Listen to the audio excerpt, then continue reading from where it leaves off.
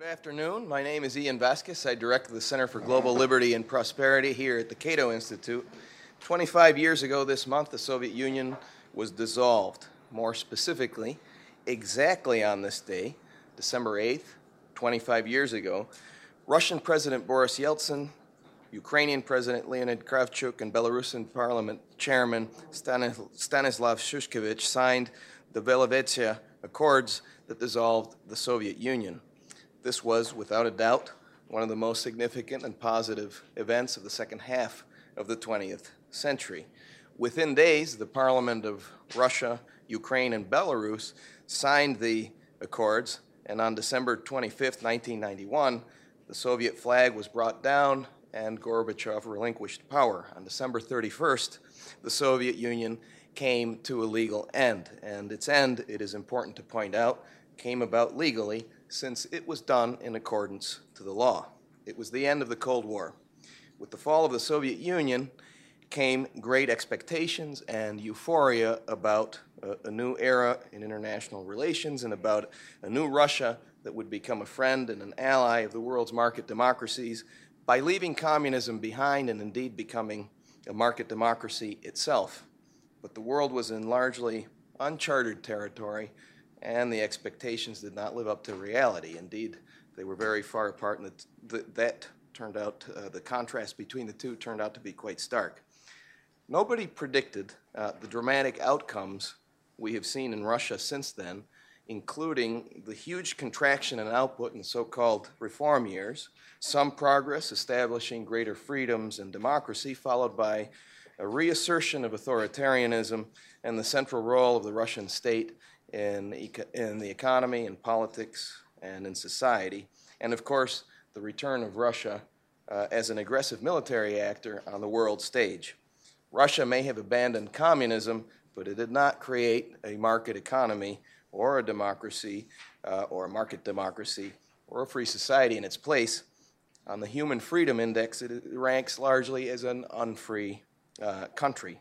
It ranks 115th out of 159 countries. The unpredictable trajectory that Russia took requires an explanation. What went wrong in Russia? What mistakes should it have avoided? How does it compare in its transition with other countries that moved away from socialism? What role did individual political leaders, ideology, the Russian elite, and even the West play in the outcomes?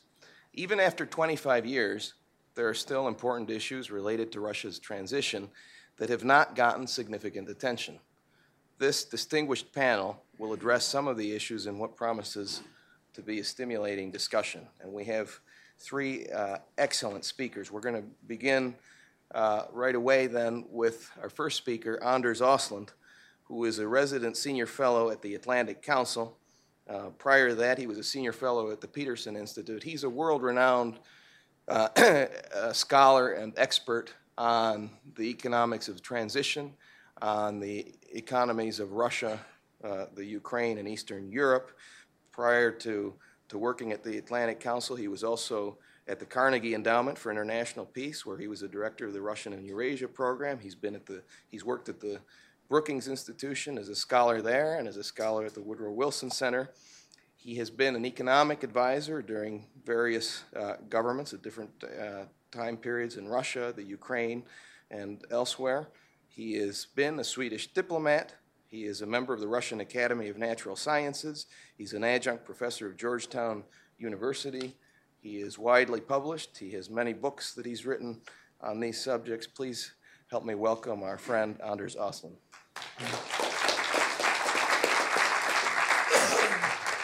Thank you very much, Ian, and it's a pleasure to be here at the Cato Institute again. And of course, this is a topic that we really need to discuss.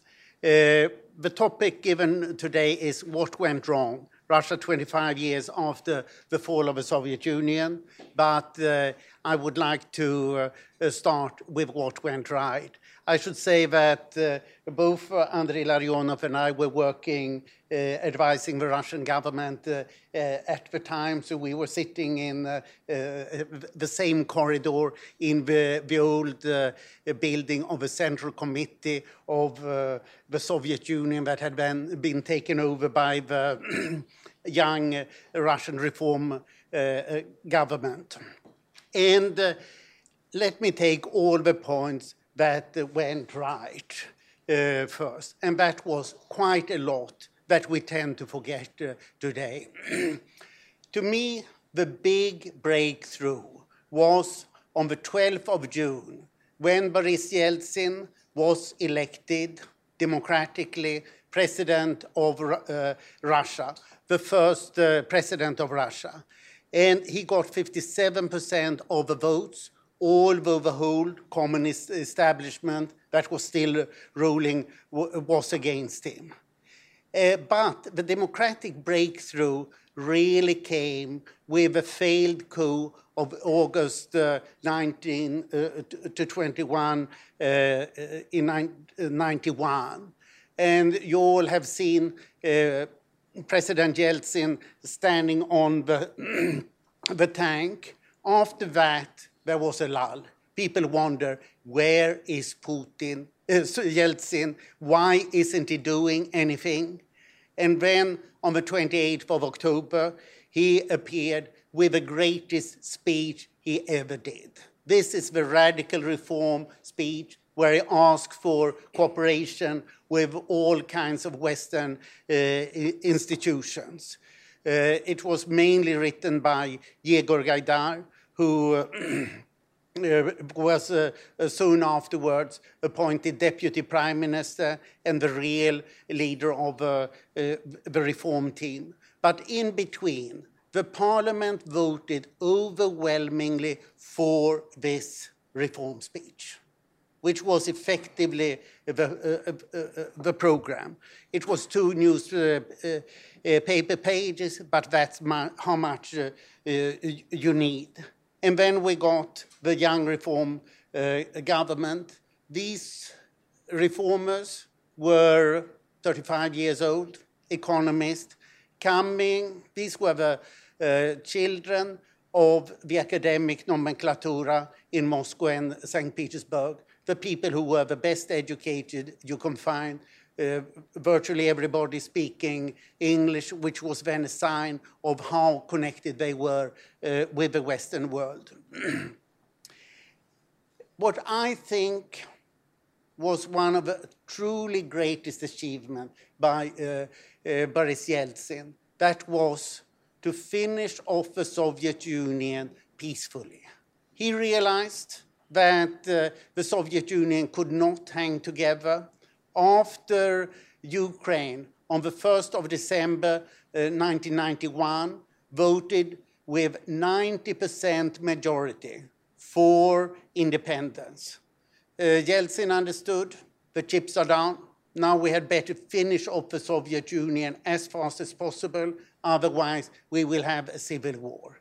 Only a person of true greatness can think daringly like that and act. And this was very much Yeltsin himself who did it. After that, the young reformers started preparing the various parts of the reform. Of course, such things can always be done better, but the important thing is do it instantly, because that's when you have time.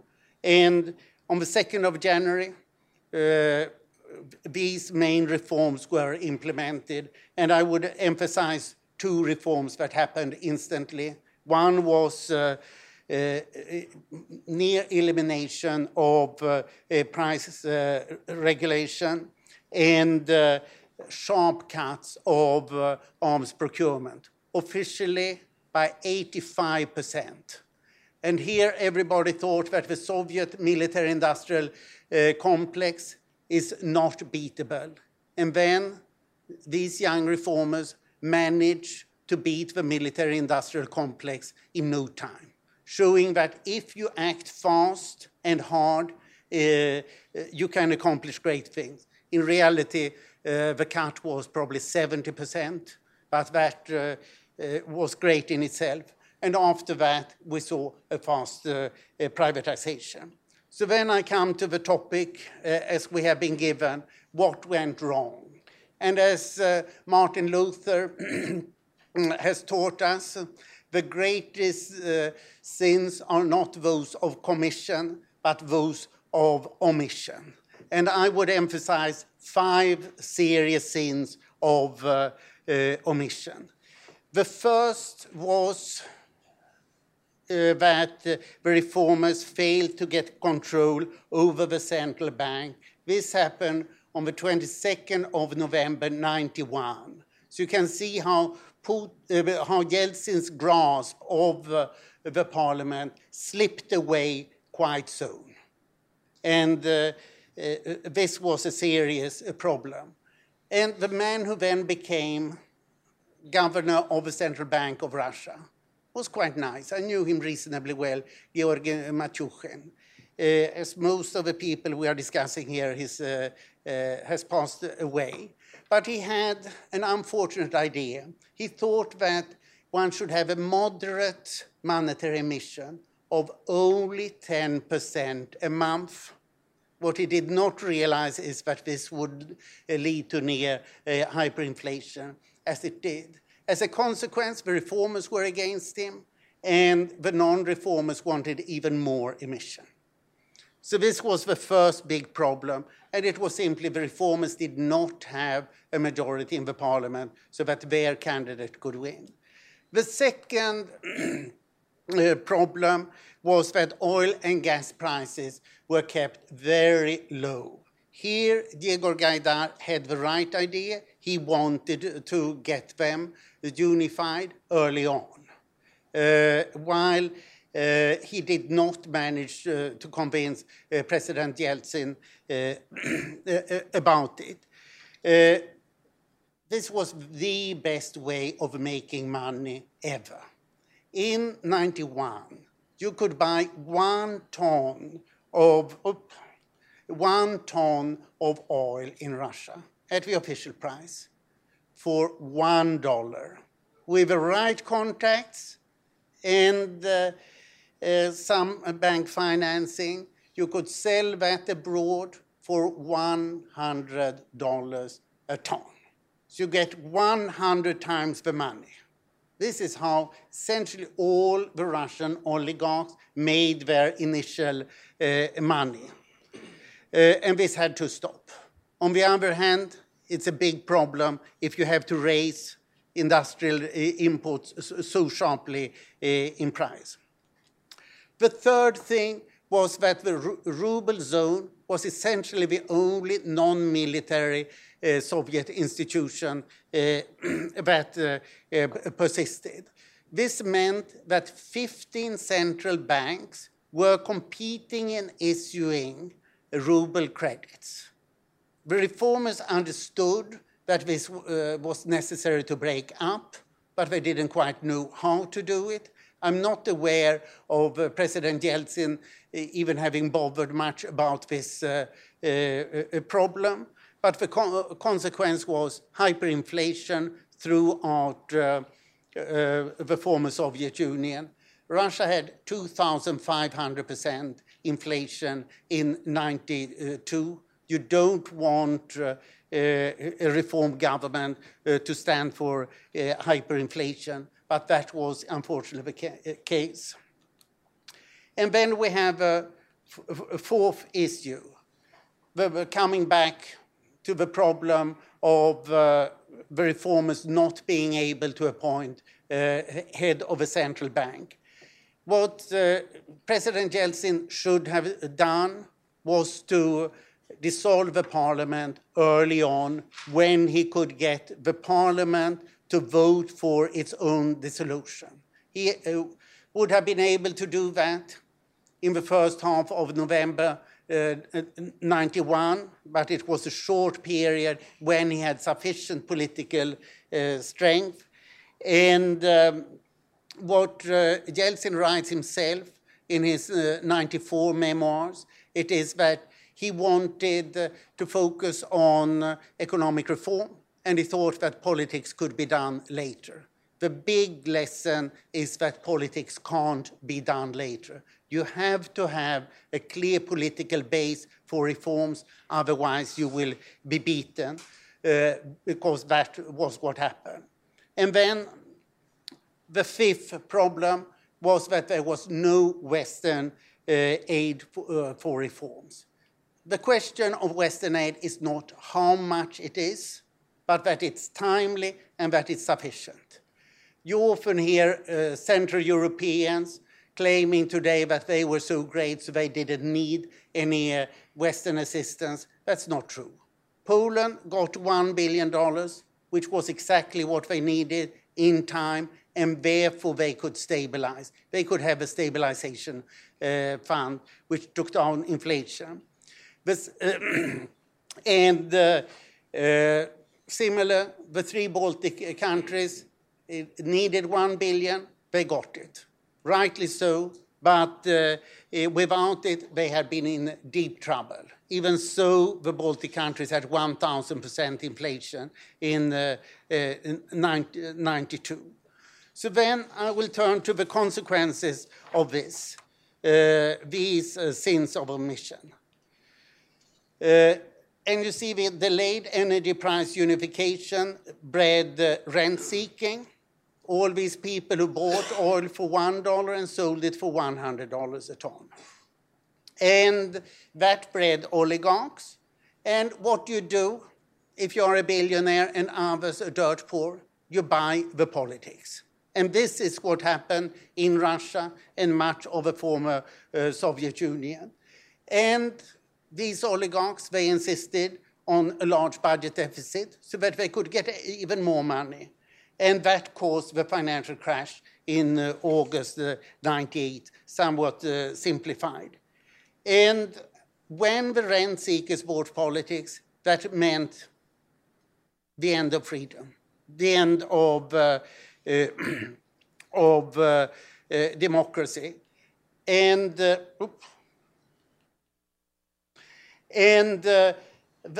leads to pervasive corruption and economic decline for 1 decade. So what did it look like? Here you see the picture. I have here taken Poland that did the radical reforms as they should be done in blue.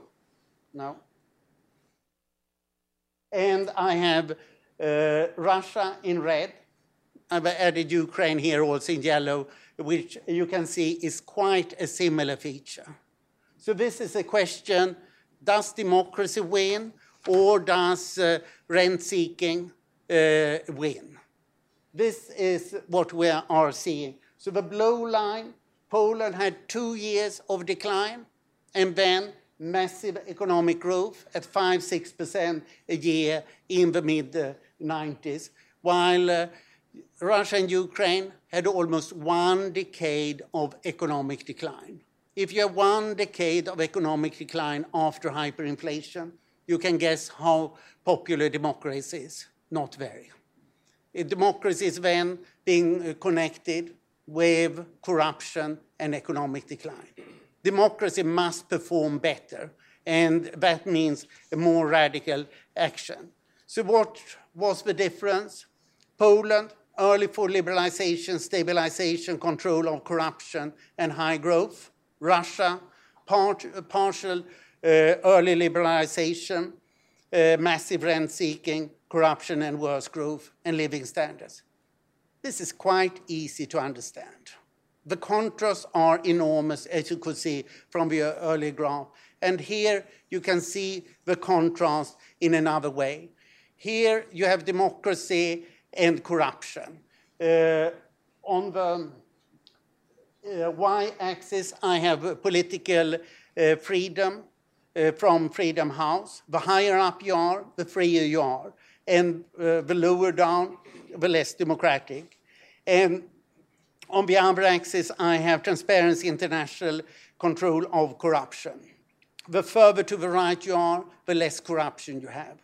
And you can see here 2 clear groups. You have a positive equilibrium of the EU countries that have control of both corruption and they have full democracy. And then you have a negative equilibrium down in the left corner of massive corruption and authoritarianism. Corruption is not an accident or a mistake. It's a design because it favors the rulers and they prefer to have corruption that makes them rich. And then we have a few countries in between. And the country I today find the most interesting is Ukraine, because it's as corrupt as the bad countries, and it's very open. No country is so corrupt and so open at the same time as Ukraine. That gives a hope that there is a dynamism that can improve things. So my final conclusion is that this man does not solve but aggravates Russia's problem. Thank you.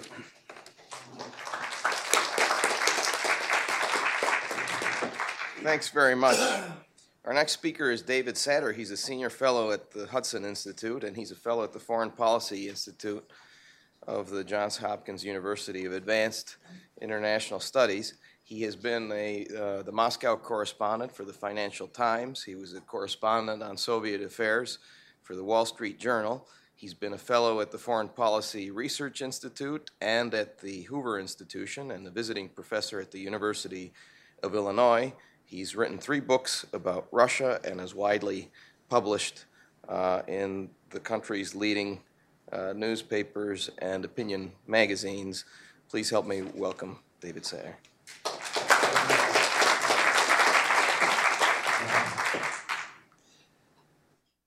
Thank you. I'm afraid I have a sore throat, so I hope you can hear me.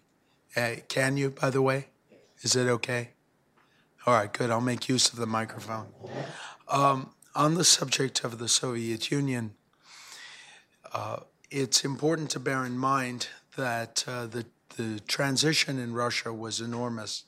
Today, Russia is unrecognizable in many respects from what existed under the Soviet Union. But there are 2 things that the Soviet Union bequeathed to present-day Russia. And those 2 factors which affect the psychology of the country have determined what we have in Russia today.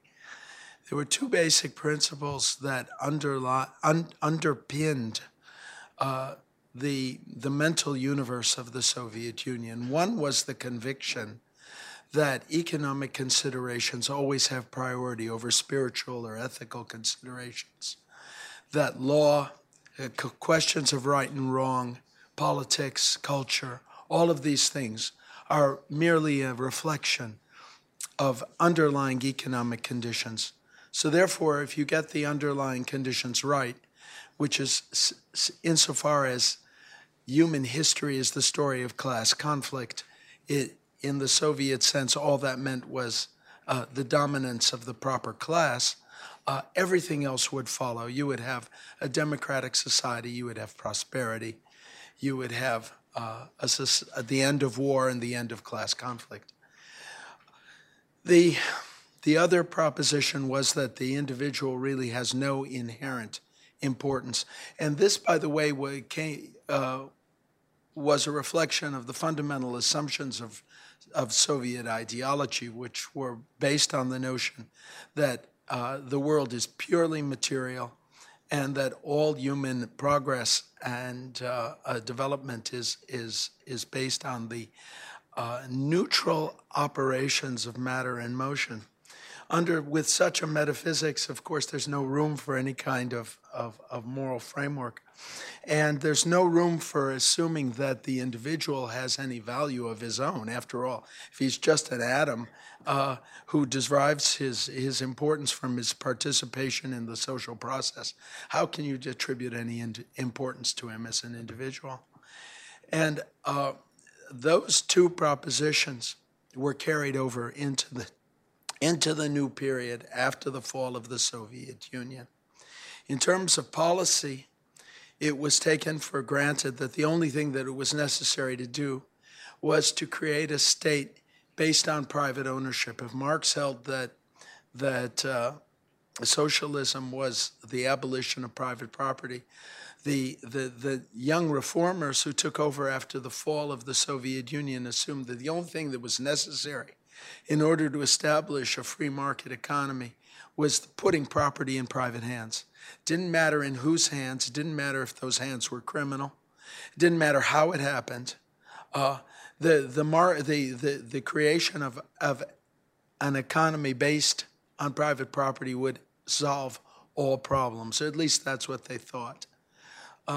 And they were very fearful. These were people who actually had contempt for the Russian people.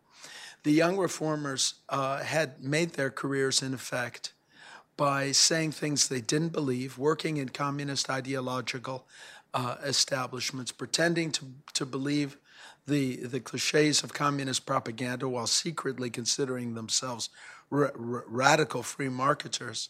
And of course, that kind of enforced or non-enforced, because it was really voluntary in the service of their careers, hypocrisy, engendered a kind of hostility toward ordinary people who believed all this nonsense, which they were forced to mouth in the service of their careers.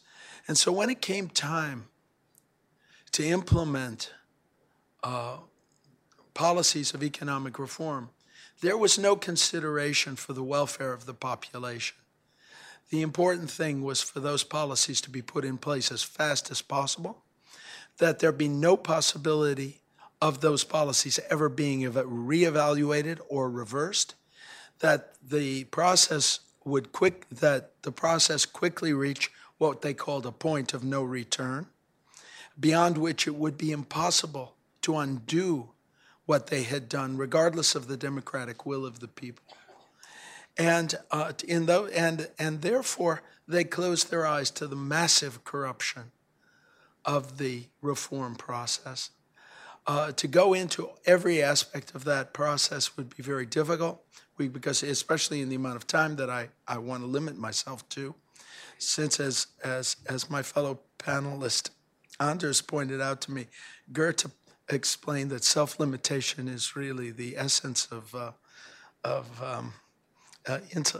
intellectual achievement. So we'll see if I can do that.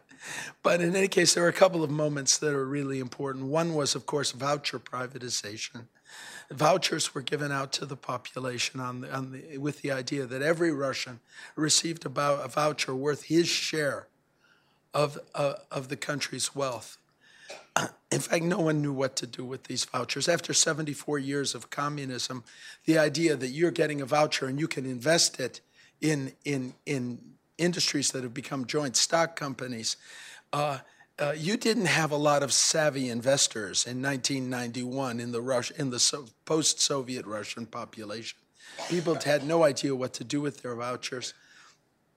Derelicts appeared on the street, holding up signs at bus stations and metro stations, holding up signs saying, "I'll buy your voucher." And they were so shabby that they reinforced the impression that these vouchers couldn't possibly be worth anything. But behind those derelicts were criminal gangs who collected huge numbers of vouchers and used them to buy up Russian industry. Anders has already talked about the way in which energy prices were controlled when the rest of the prices in the country were liberated. The combination of voucher privatization and the ability to exchange bribes for licenses that allowed people to export energy, created the oligarchs who eventually became very powerful in the country. The second stage of privatization was no better. This was money privatization. And by that time, it was based entirely on bribery, almost entirely on bribery. Bribing an official was the most important destination for your starting capital. If you could own an official, you could get the permissions that he controlled, giving you the money to buy further officials. Boris Berezovsky, later to become one of the most important people in the Yeltsin entourage, was just an expert at buying officials.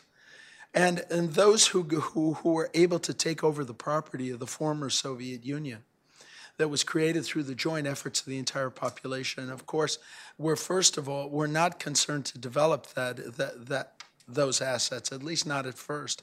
The country experienced an economic collapse that was almost unprecedented.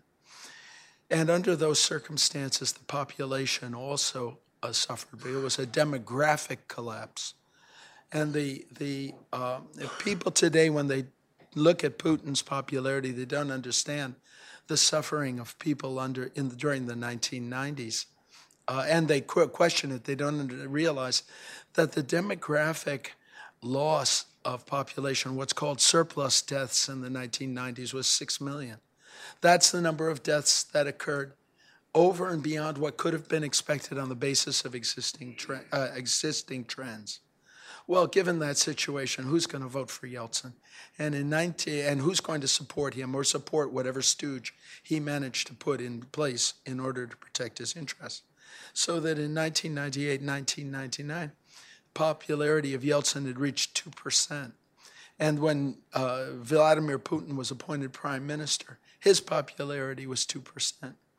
And it was at that point that apartment buildings began to be blown up in Russia. 4 buildings were blown up in the middle of the night, killing 300 people. 300 people randomly selected, murdered in the middle of the night. And the result was that the country was paralyzed with fear. And Putin emerged. He said he was going to kill the terrorists wherever he found them. If he had found them in the toilet, he'd kill them in the toilet. And the attention of the population, all of the anger of the population over the pillaging of the country, was redirected against the Chechens. And Putin went from being just some factotum who was selected by Yeltsin to preserve the Yeltsin-era corruption, became a national hero. And as a result of his successful, with the use of unprecedentedly barbaric tactics, even for Russia, in Chechnya, became the new Russian president. The true story of the apartment bombings was buried, partially because Russian society civil society basically didn't exist. It was too disorganized, and under conditions of war and a new election and mass confusion. And plus, I must say, the United States, I've been looking at documents I'm beginning to get as a result of a Freedom of Information Act request. Our people were incredibly uncurious.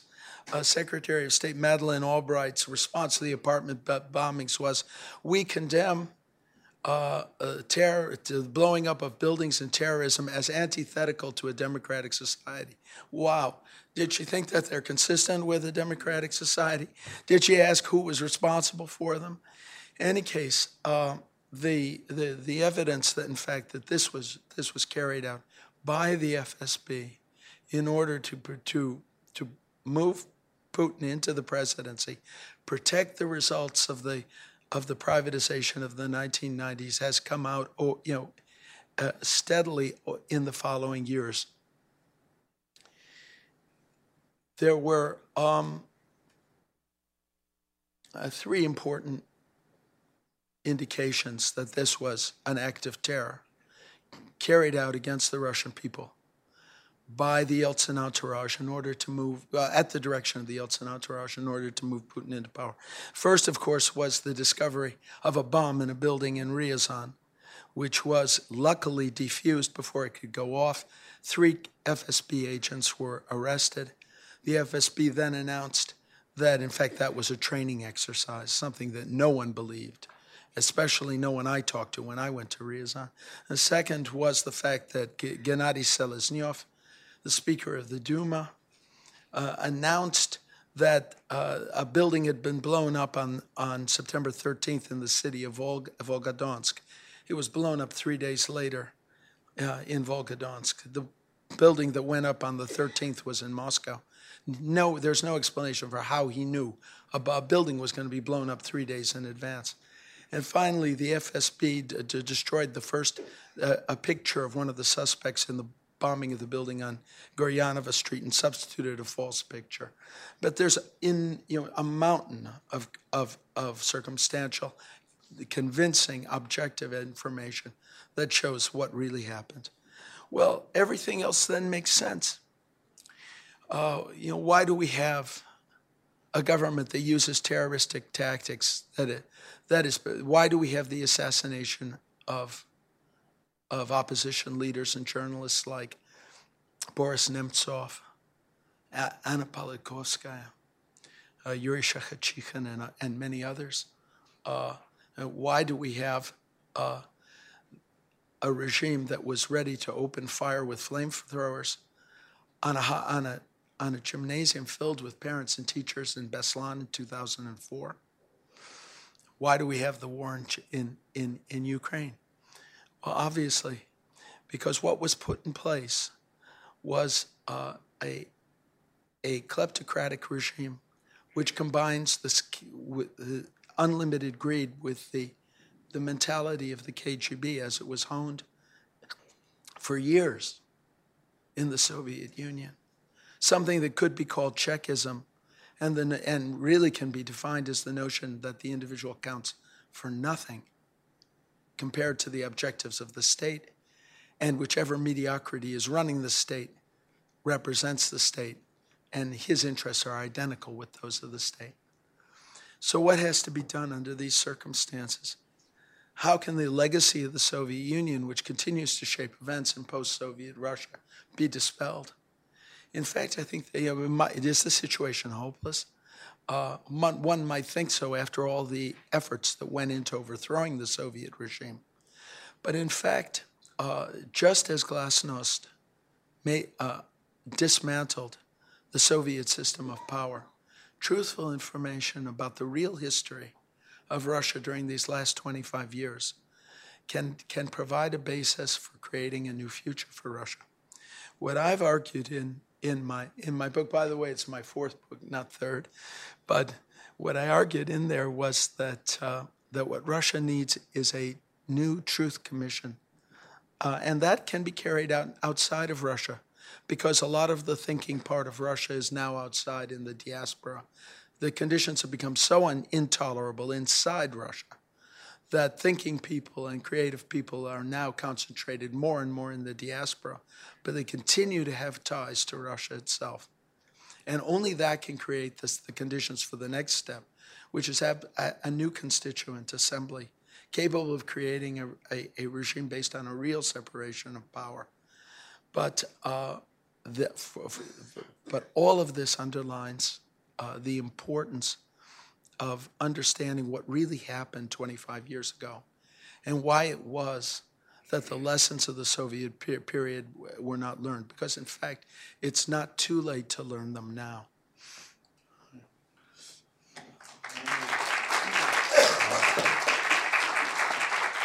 Thanks very much, and thanks for staying on time. The master really does stay within the limits. We're going to hear now from my colleague, Andrei Ilarionov, who is a senior fellow at the Center for Global Liberty and Prosperity here at Cato. Andrei was the chief economic advisor to Russian President Vladimir Putin from the year 2000 to December 2005. During that time, he also served as Putin's personal representative to the G8. Prior to that, Andrei served as a chief economic advisor to the Prime Minister, Viktor Chernomyrdin, and he resigned in February 1994 to protest changes in government economic policy. Andrei has been very involved from the beginning of the transition process in most of the big changes. He's been a participant or an observer. He came in with the first group of, as Anders mentioned, with the first group of reformers from St. Petersburg. And as I say, he has participated in the economic policy reform and as an observer to the big events that have occurred. And since the year 2006, he has been with us at the Cato Institute. We're happy to have him here. He's really is one of Russia's most forceful and articulate advocates of the open society. Please help me welcome Andrei Ilarionov.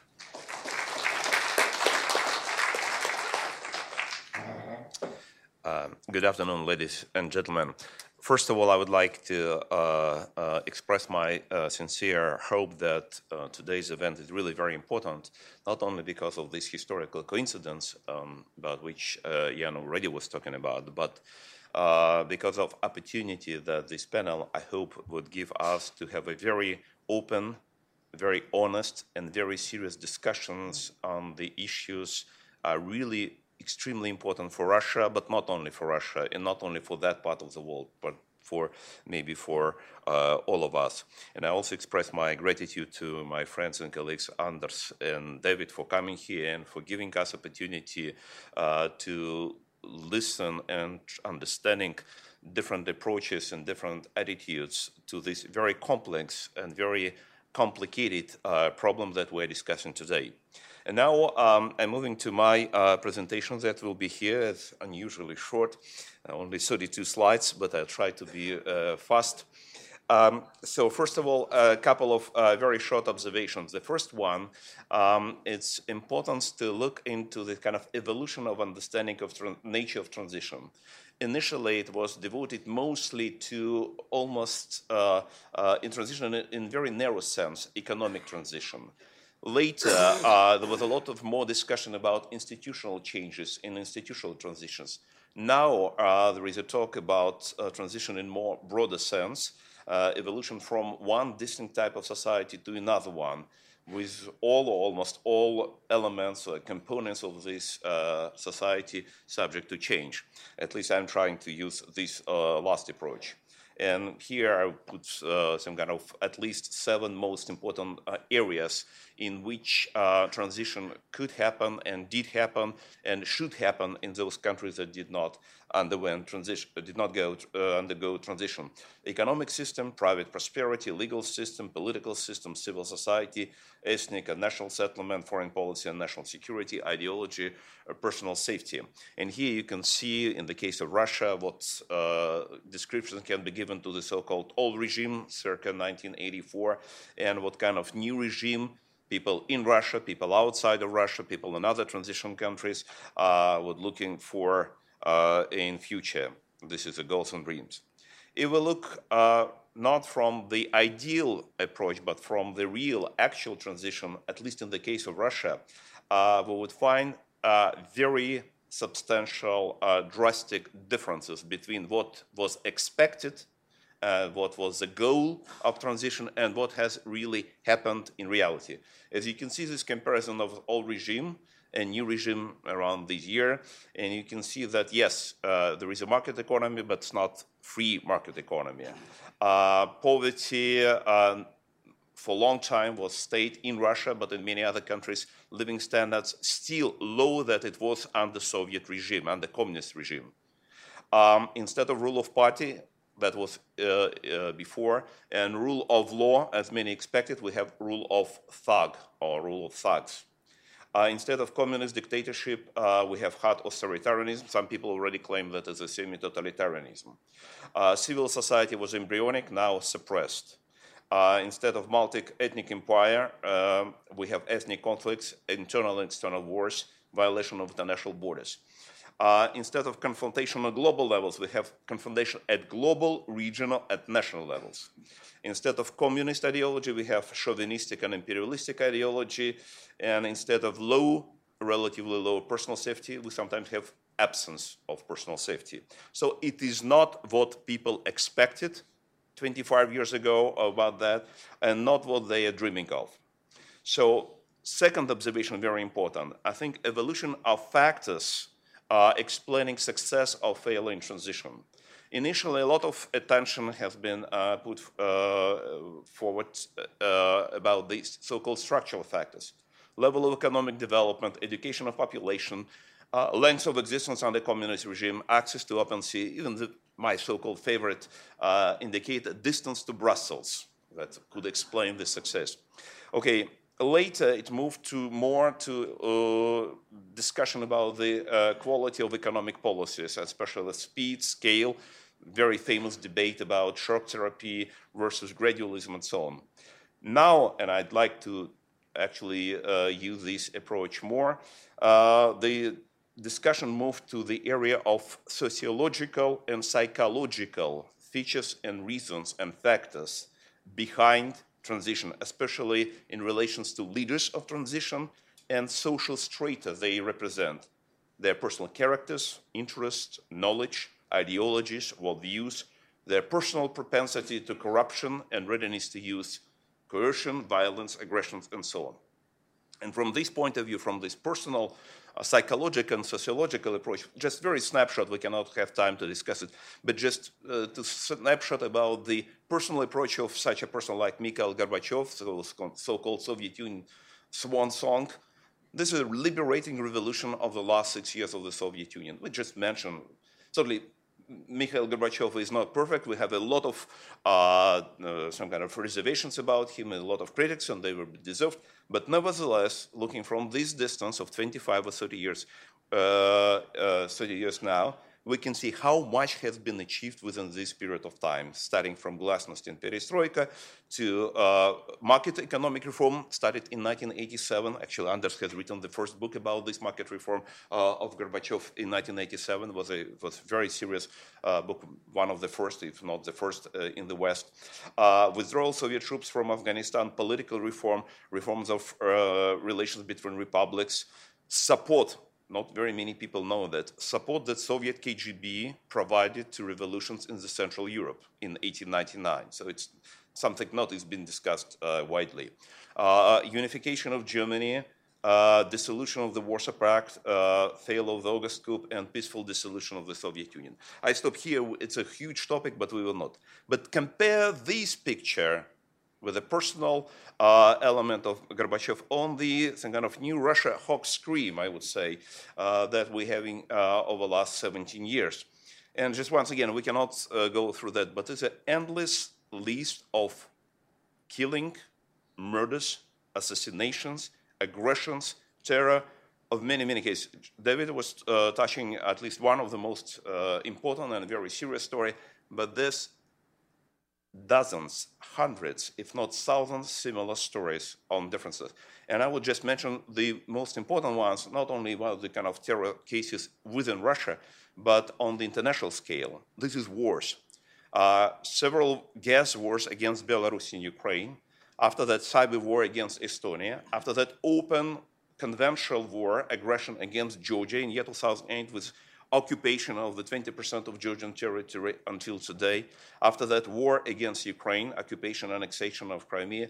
Now it's participation in war in Syria. And we, based on knowledge about last 17 years, we do understand it is not the end.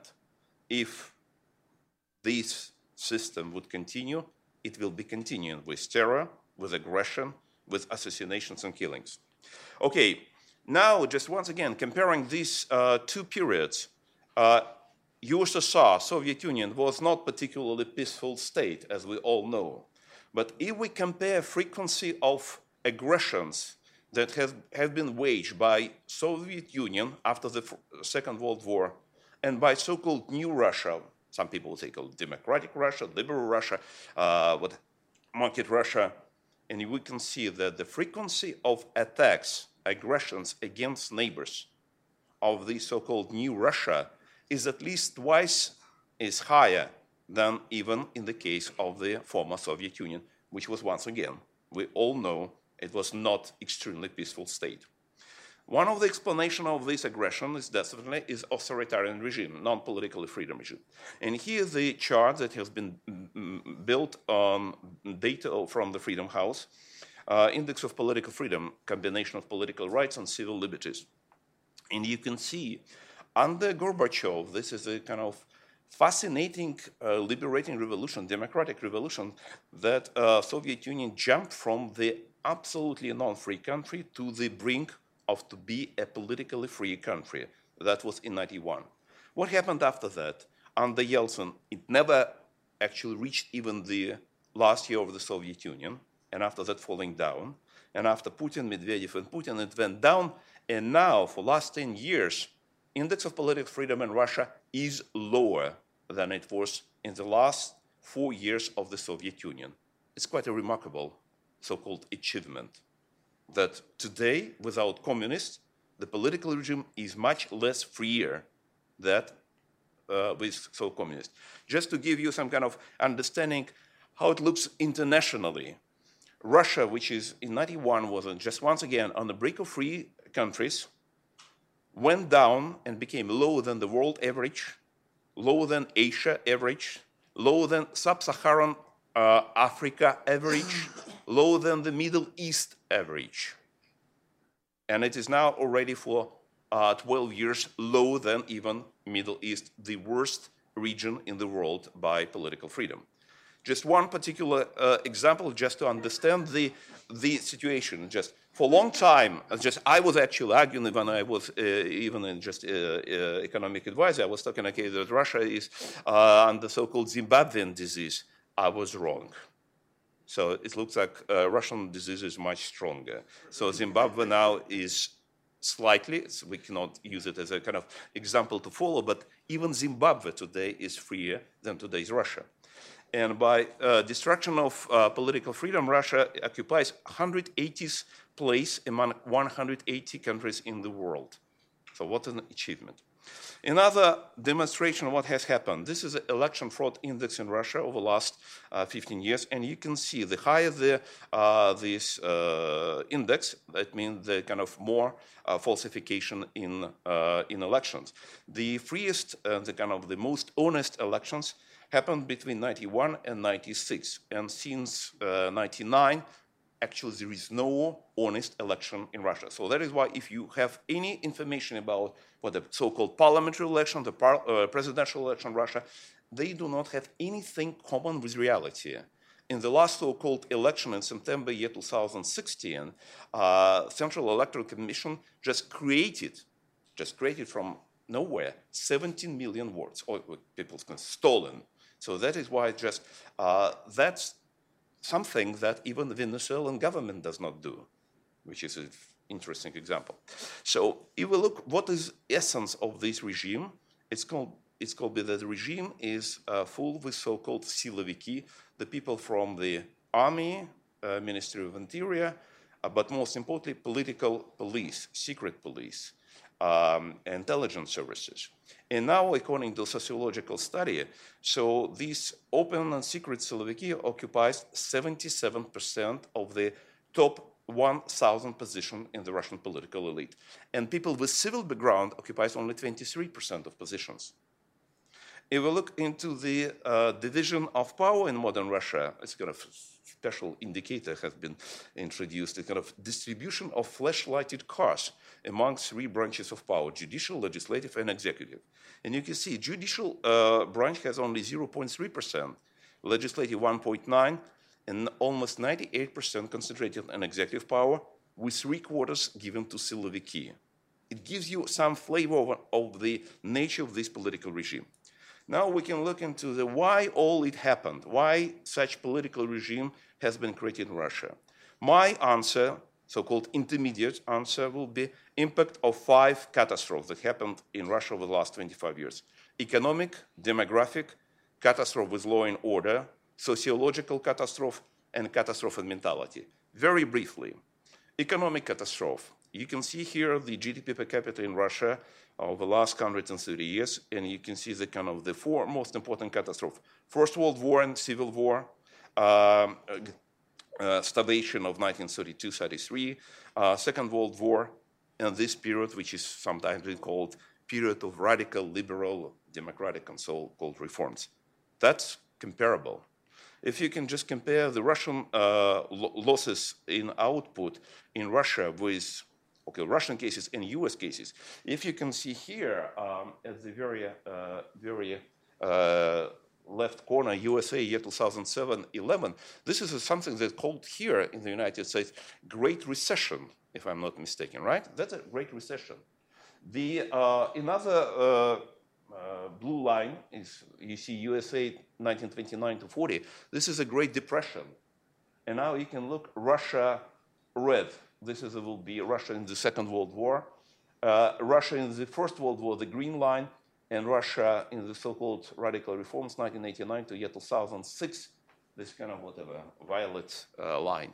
So it is comparable only to the losses in the First World War.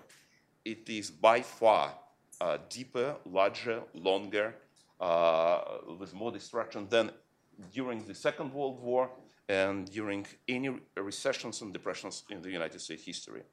Another demographic catastrophe, you can see also this for demographic catastrophe, David has mentioned it already. According to different estimates of demographers, the total cumulative losses of people over the last 25 years was between 11.5 and 19.5 million people. I mean, just due to lower birth rate, due to higher death rate, just only, not even talking about migrations, but this is a pure, direct demographic losses. Another element is just the falling share of men population as a percentage of total Russia's population. It is just like after the war, as we have seen after the First World War, after the Second World War. It was just a real like war. It's another catastrophe. It's a catastrophe with safety, with law, order, and explosion of criminality. Here you can see the the trends for Russia versus the United States and OECD. In 1989, Russia was higher than US and OECD, but was, slightly higher than USA, much higher than OECD, but it's kind of manageable. After that explosion that never been in the current memory of the Russian population. Another demonstration of this is death rate from so-called external reasons. It's a kind of the killings, murders, suicide, and so on. Russia very differs not only from these kind of old members of European Union, but from new EU members, including Estonia, Latvia. Those countries were in the Soviet Union. So that is what's a big difference, even in those countries that shared the same heritage. Social or sociological catastrophe. It is a demonstration of so-called Olympianization of middle class, exactly in 92. You can see how these wages in education went down compared to the Russia's average. And because education is the government financed wages, it is a persistent, conscious policy of the government, of the so-called radical reformers, government, to reduce wages and kind of should destroy the support, the class that's supporting reforms, democratization, and liberal approach. And even the kind of so-called non-reformist government restored this position, or tried to restore. Same story with the health sector. I have many others indicators, but have no time to demonstrate. But what is the most important is the so-called Siloviki storm into the top 1,000 political elite. Here is a very important graph, and I would like to attract your attention to this. Under Mr. Gorbachev in 1988, the share of Siloviki of all kinds, certainly secret police, in the top 1,000 political elite in Russia was less than 5%. 5 years ago, in 1993, it was already 33%. As you can see, increase in this share was almost 29%, the highest increase in the share of Siloviki compared to any other periods after that, including for Putin's period. So that is why the main some kind of intervention of Siloviki into the political power in Russia happened between these 88 and 93 years. And we know that happened mostly in 91, in 92, and in 93. So that period that is being considered as a radical, liberal, and so on. But from sociological point of view, it was imputation or kind of inclusion of Siloviki into political power that continues until today. That had a very strong impact on sociology, on mentality of Russian population. Look how changed the attitudes of Russian population over these 25 years. From some kind of reasonable balance between authoritarianism and democracy, now it has moved heavily towards support of autocracy. Here, the readiness of Russian population to participate in political life. 25 years ago, it was some kind of, once again, more or less equal balance between to participate in the political life, not to participate. Now it is almost total apathy not to participate. Another one is attitude towards private property and market. 25 years ago, it was a huge trust that private property market is the right way to do it. Not anymore. And today, remarkably, that most of people do support plan and state distribution. And another one is a disappointment with the West. 24 years ago, positive attitude toward the West was overwhelming, 62%. And disappointment was very low, 10%. Now it's vice versa. So as a result of that, these changes, political changes happened in Russia, and we have no time to discuss it, but my last point would be the why all this happened. And my final answer is that there's interest and mentality of leaders in transition. And those interests, they talk about this openly. The interest was to exchange state property on personal power. I use the citation from Mr. Chubais. It's just exact citation. Our privatization was unjust. Political construction was to give property to those who stood close to it. Bandits, it's exactly citation. It's not interpretation. The words that he used in Russian bandits is the same sound as in English. Communist leaders, red directors. And Gaidar adds, and to military as well to secret police. Ideology, this is nomenclatura, secret police, imperial, even pro-Fidel Castro in Cuba. In winter 91-92, Gaidar sent $200 million to KGB, GIU, even dropping center in Havana. In autumn 92, he gave the first $1 billion tranche from IMF loan to KGB-owned Eurobank that was engaged in financing sabotage activity in Europe since 1926. Attitudes towards law, it's endless violation of constitution and other laws. Again, the citation from Mr. Chubais. We succeeded because our privatization destroyed people's perception of justice. And he said that is his great achievement, that he was able to use his privatization to destroy public perception of justice. Attitude towards democracy, genuine hatred. Okay, there were some citations about why it was necessary to dissolve and bomb and shoot the Russian parliament. Attitudes towards Soviet Empire, protective and nostalgic. The real, also this famous phrase that Mr. Putin is using regularly about the greatest geopolitical catastrophe of the 20th century, the dissolution of the Soviet Union. The real author is not Mr. Putin, it's Mr. Gaidar 9 years before, and Mr. Putin just borrowed this phrase. And attitudes towards liberty and human rights is very negative. In their vocabulary is total absence of such words like freedom, democracy, human rights. So that is why the final answer to this very serious, very painful question that we are facing is mentality of those people who are at the top of the power. If this mentality is against liberty, against freedom, against democracy, against rule of law, against human rights, you cannot get good results. You would receive exactly what you are doing for. And we in Russia received exactly what they were planning to do.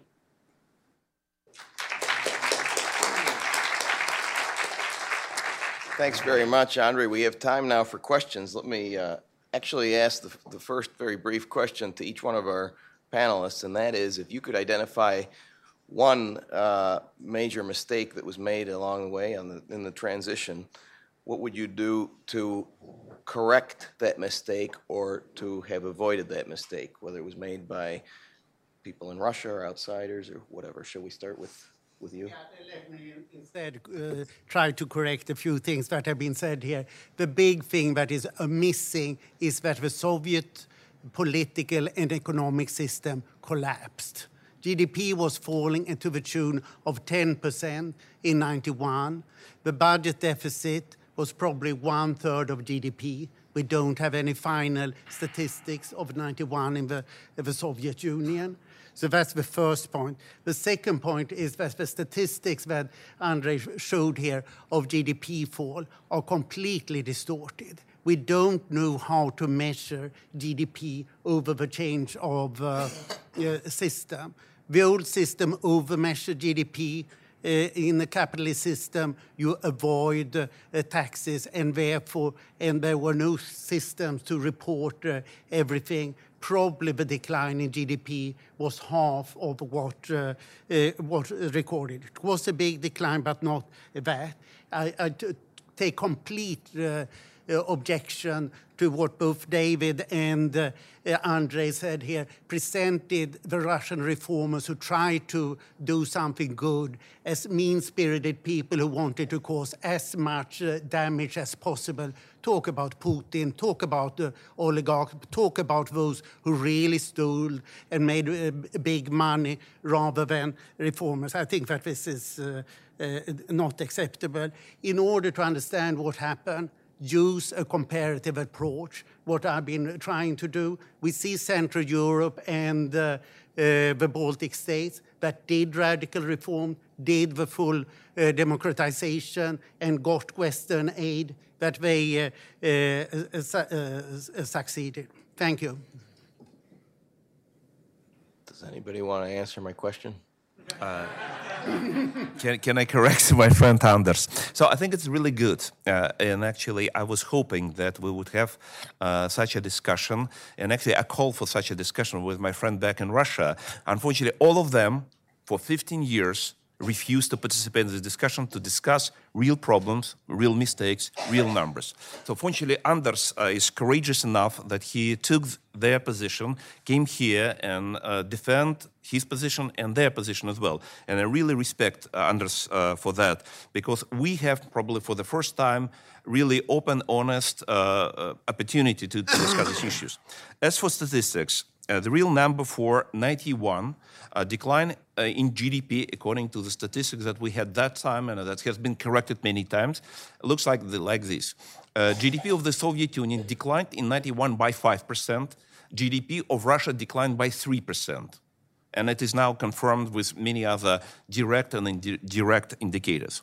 Next year, 92, already with reforms, decline in GDP in Russia was by 14.5%. That just give you understanding what has changed and what was real catastrophe before that or after that. As for budget deficit in 91, it is rather hard to calculate because statistics has been intentionally destroyed by new government and by Minister of Finance, who was Mr. Gaidar, did not calculate last financial indicators of the Soviet Union. Nevertheless, it was possible to restore this data, and it looks like that the budget deficit for the Soviet Union in 91 was about 15% of GDP, which was probably jump from 10% of GDP 1 year before. In 92, budget deficit of Russia became 23% of GDP, and that is explanation of this huge hyperinflation that happened in 92, because the money emission from the central bank in 92 only increased 48 times. Not by 4%, not by 8%, not by 48%, by 48 times. Just to give you some kind of understanding of this huge mass money emission and the creation of the complete... And who did that, Andrei? Yes. Was it the reformers or was it the anti-reformers? Yes, and most of these emissions have been done on the orders from the Russian government signed by Mr. Gaidar. I especially looked into the archive, what has been done, and I found that on almost all cases, with exception of two, is actually the financing of the Soviet republics, former Soviet republics. That was partially done by central bank by itself, and some credits that have been given sometimes, but mostly of the credits to the government itself and to commercial banks and to special purposes like for purchase of cotton, signed by Mr. Gaidar, the credit to coal industry, but most importantly, credits to companies of military industrial sectors. All of them have a signature of Mr. Gaidar. So even in the summer of 92, there was a big debate between the government that time and the parliament, that was headed by Mr. Khasbulatov, who was considered at that time opponent of the government, which was true. So government insisted on the budget deficit of 8% of GDP. That's a kind of official document. And government criticized parliament and Mr. Khasbulatov for suggesting such a huge budget deficit. And government was right, that it's better to have smaller budget deficit rather than big budget deficit. Better not to have budget deficit at all. But in reality, instead of 8% of GDP, the government produced budget deficit of 23% of GDP. And in the last months of 92, The budget deficit, you cannot, maybe it will be hard to believe. It was 90% of GDP, 9-0. I just checked it many times. It just really, it's unbelievable budget deficit and unbelievable budget emission, credit emission that have been created by the government. So that is why when we look into the real numbers, not on this kind of ideology, not the stories that we actually used to listen, used to hear all these years, we do have very different picture what really happened in terms of economic policies, in terms of their policy towards personnel and towards sociological strata. But Jan, you ask us what is the most important Yes, event? I asked for a brief answer. Yeah, okay. The mistake has been made on November 6, 1991, with appointment of this new government. Actually, this new government and these new so-called radical reformers have been appointed without any approval from the parliament. And from November 6, 91 until December 14th, 1992, the Russian government did not have any approval from the parliament. That was considered by the parliament as fooling them, betrayal them, because all of a sudden they did not have any power to even just to support those who have been nominated by the president. And especially when the privatization privatization policy has been done in open violation of the legislature that has been adopted by the parliament. It was considered as it's a kind of constitutional crime, which is actually true crime, but they did not have any chance to change this. So that's the basis of that confrontation and later civil war that we have a short civil war in 1993 with bombing of the White House and with the creation of authoritarian constitutions that we have that was approved in December 93 that we're having right to, now today, and that was masterfully has been exploited by Mr. Putin to enhance his authoritarian powers. Anybody want to answer my question? Yeah, let me answer the question. Dissolve the parliament early on, which was possible until mid-November 91. This was a completely irresponsible parliament, accidentally elected, 87% members of communists. It was elected on the 4th of March 1990 before democratization with very little information about the candidates. It was without political parties, so it was completely accidental, people. And if I may say so, I think that's a very important element because it demonstrates the total negligence to the powers, to the deputies who are being popularly elected. We can like them, we can dislike them, but they are elected by people. The government that has been appointed on November 6 have never been elected popular, and none of them had any chance to be elected. Neither in 91 nor later. And this is a very important element for future, for today, for yesterday, for today, for future, whom we give political power. To those who have been elected, even we like them or not, or who have been appointed without any our consent. Just check, for example, American Constitution, and you would get the answer. Why Russia should be different, I don't know. Let's give David a chance to say something. I won't take long, especially Excellent. since we want to give other people a chance to ask questions. I think the first of all, I want to assure my friend Anders that I don't think the young reformers in all cases were criminals. I think they were misguided. And I think in each case, the story was a little different. I mean, many of them sincerely thought that what they were doing was the right thing. But they neglected one very important factor, which is that you can't have an economic transformation without the rule of law. And under those circumstances, the criminalization of the country was just inevitable. So that's my comment for the moment. Okay, I always wondered how you can get the rule of law when you don't do other reforms that reduce arbitrary power. but that's Thank you. that's the age-old debate. Well, just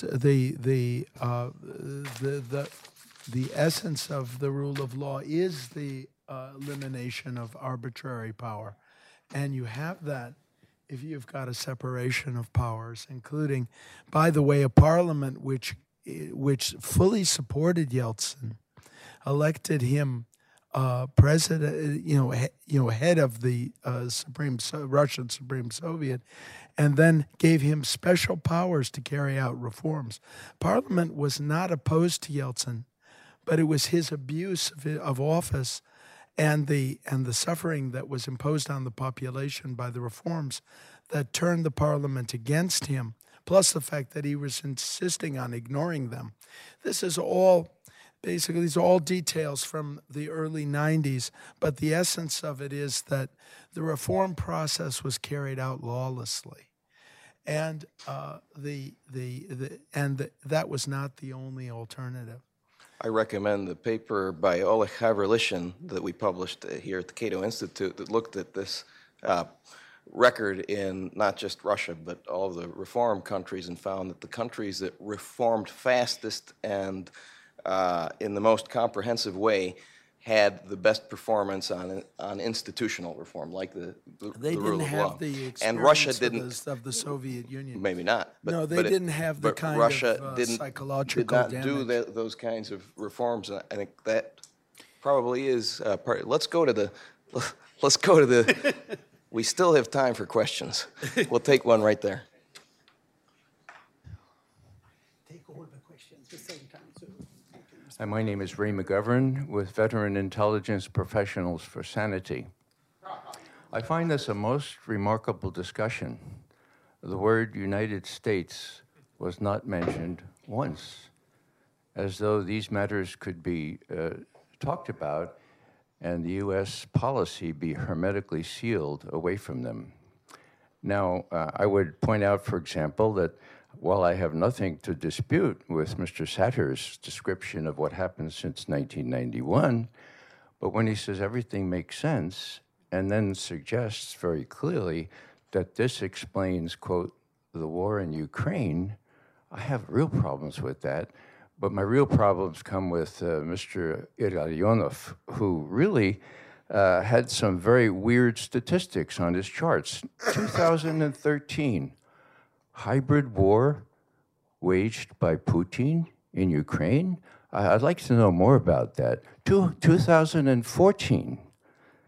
Now, what happened in 2014? Oh, it's the annexation of Crimea. Well, what happened before the annexation of Crimea? Sorry, I forgot to say brief Regime- questions. Yeah, have him so ask a Here, question. so if you have a question, please ask it. is, have you not heard that the United States, that the Western security services, I don't want to give too much credit to my alumni organization, the CIA, there were fascists Let's from ask the Poland question, and please. Well, are you unaware that the United States mounted a coup in Kiev on the Okay. 22nd All of right. February Okay. 2014? Can we got the question. And we're gonna have Okay. What I would like to do is take what. Okay. I would like to ask several. We'll take several questions. We're taking several questions. Yes, go ahead and identify yourself and your affiliation, please. Hi, Carl Yeah. Golovin. I apologize if this isn't less controversial. Make it a brief question, please. Well, I'm wondering if we can trace the conflict centric to Russia to the history of central banking, the powers behind it, and honest money versus usury. And as a focal point in history, the Fourth Crusade of the papacy sacked Constantinople, where gold coin circulating was the honest money in 1204 AD. Since then, the rise of Italian-based central banking, the Rothschilds, central banking of the West. Sir, briefly, I'll boil it down to two questions. Let's get which to the is, one, question, please. did Western banks, Wall Street Bank, finance the Bolshevik Revolution? And two, is the Central Bank of Russia currently submissive to the Rothschild central banking system? Okay, let's take there's a question up here in front, please. There's a question right here in front. Hi, my name is Christina. post 1989 and in the 1990s, we've seen a lot of the post-communist countries, including Poland, Ukraine, not Poland, Hungary, Romania, Bulgaria. We've seen them implement a lot of reforms. Why? Mostly because they wanted to join the European Union. And I'm just wondering, and I know this question is a bit naive, but did Russia at any point in time consider perhaps, obviously not joining the European Union because that would never happen, but did they consider getting closer to the EU economy? And if not, in a hypothetical world, do you think if getting close to the European Union economy would have created any reforms in Russia that would have, nowadays it would be a democratic country in the real sense? Okay, you want to? Take a couple Okay, more. let's take a question right back there, please. Try to be more diverse in the area. Ilya Somin, George Mason University. One thing that I thought wasn't mentioned much was the Putin regime's promotion of Russian nationalism and its use of it to consolidate power. So I wonder if people on the panel might want to comment on the role of nationalism in the deterioration of democracy and liberty in Russia. Thank you.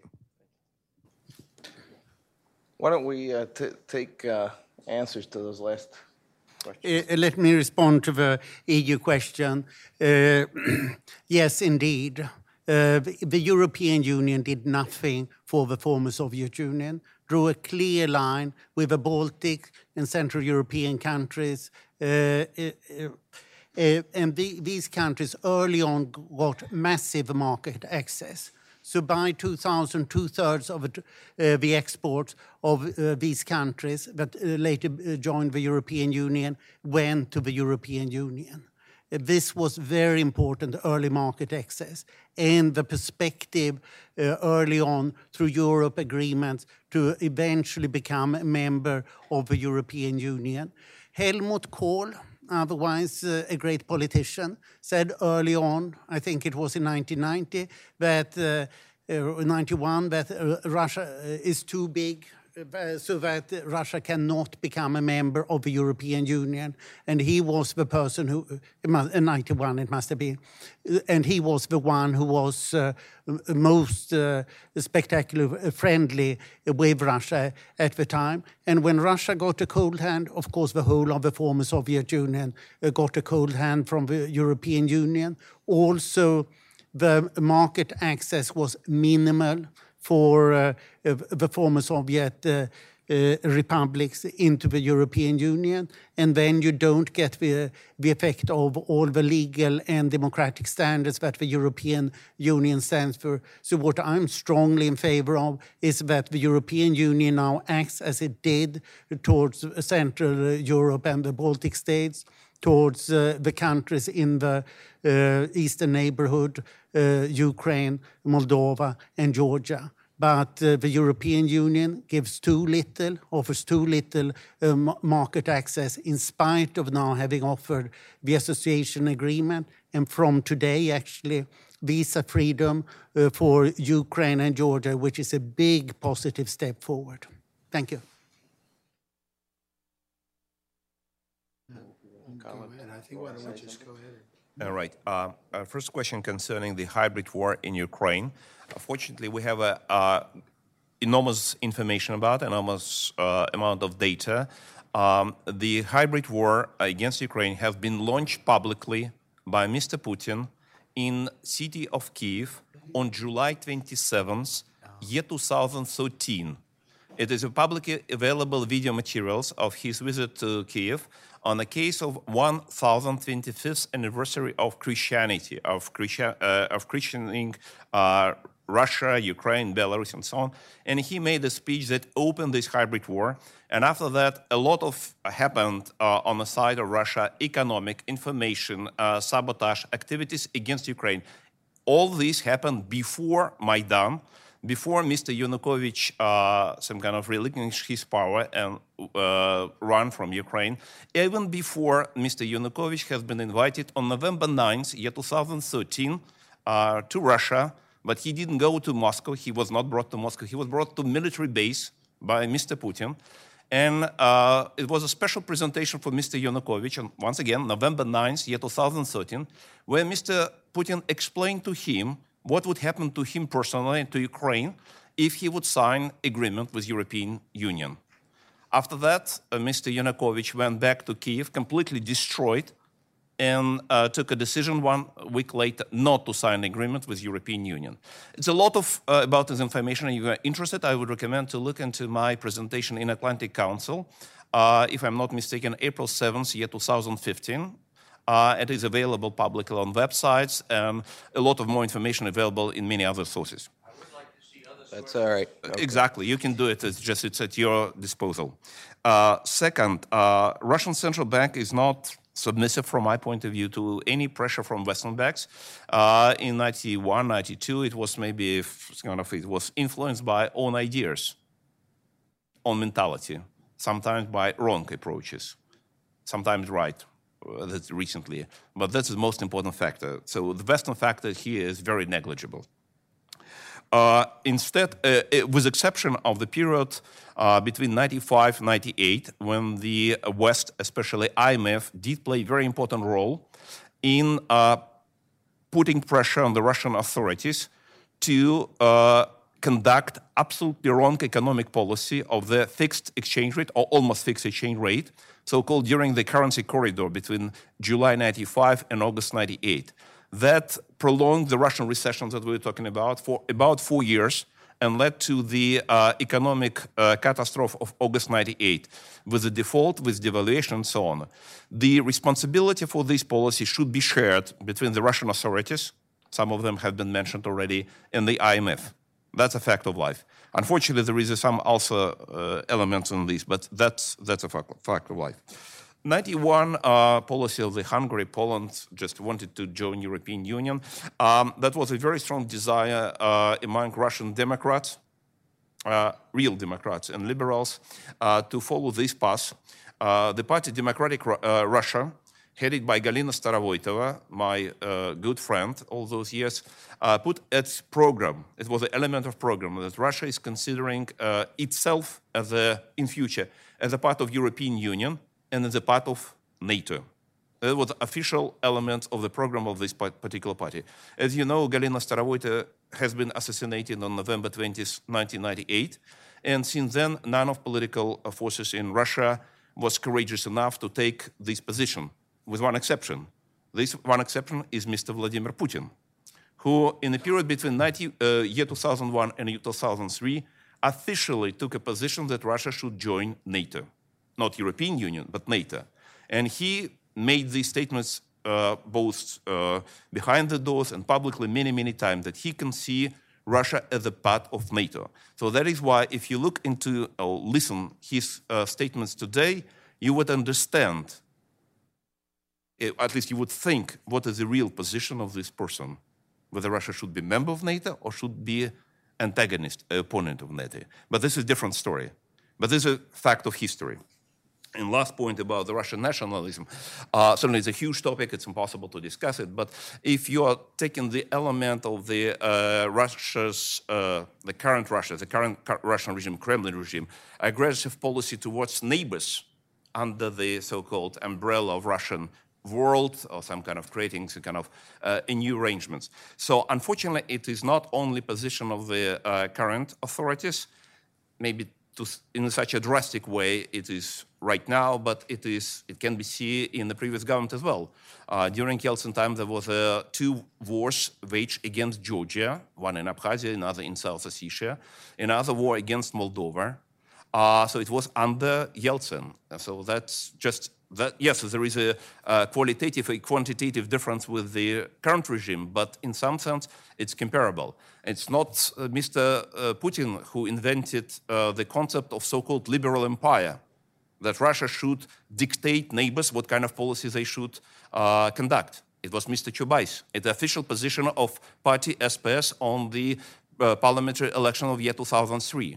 So unfortunately, with the exception of Galina Starovoytova, Vladimir Bukovsky, and several other people like Sergei Yushchenko, who have been assassinated as well in Russia, not many Russian politicians were able to take a really nation-conscious position not to intervene into the business of our neighbors and to respect fully their sovereignty, their interest, their independence, and internationally recognized borders.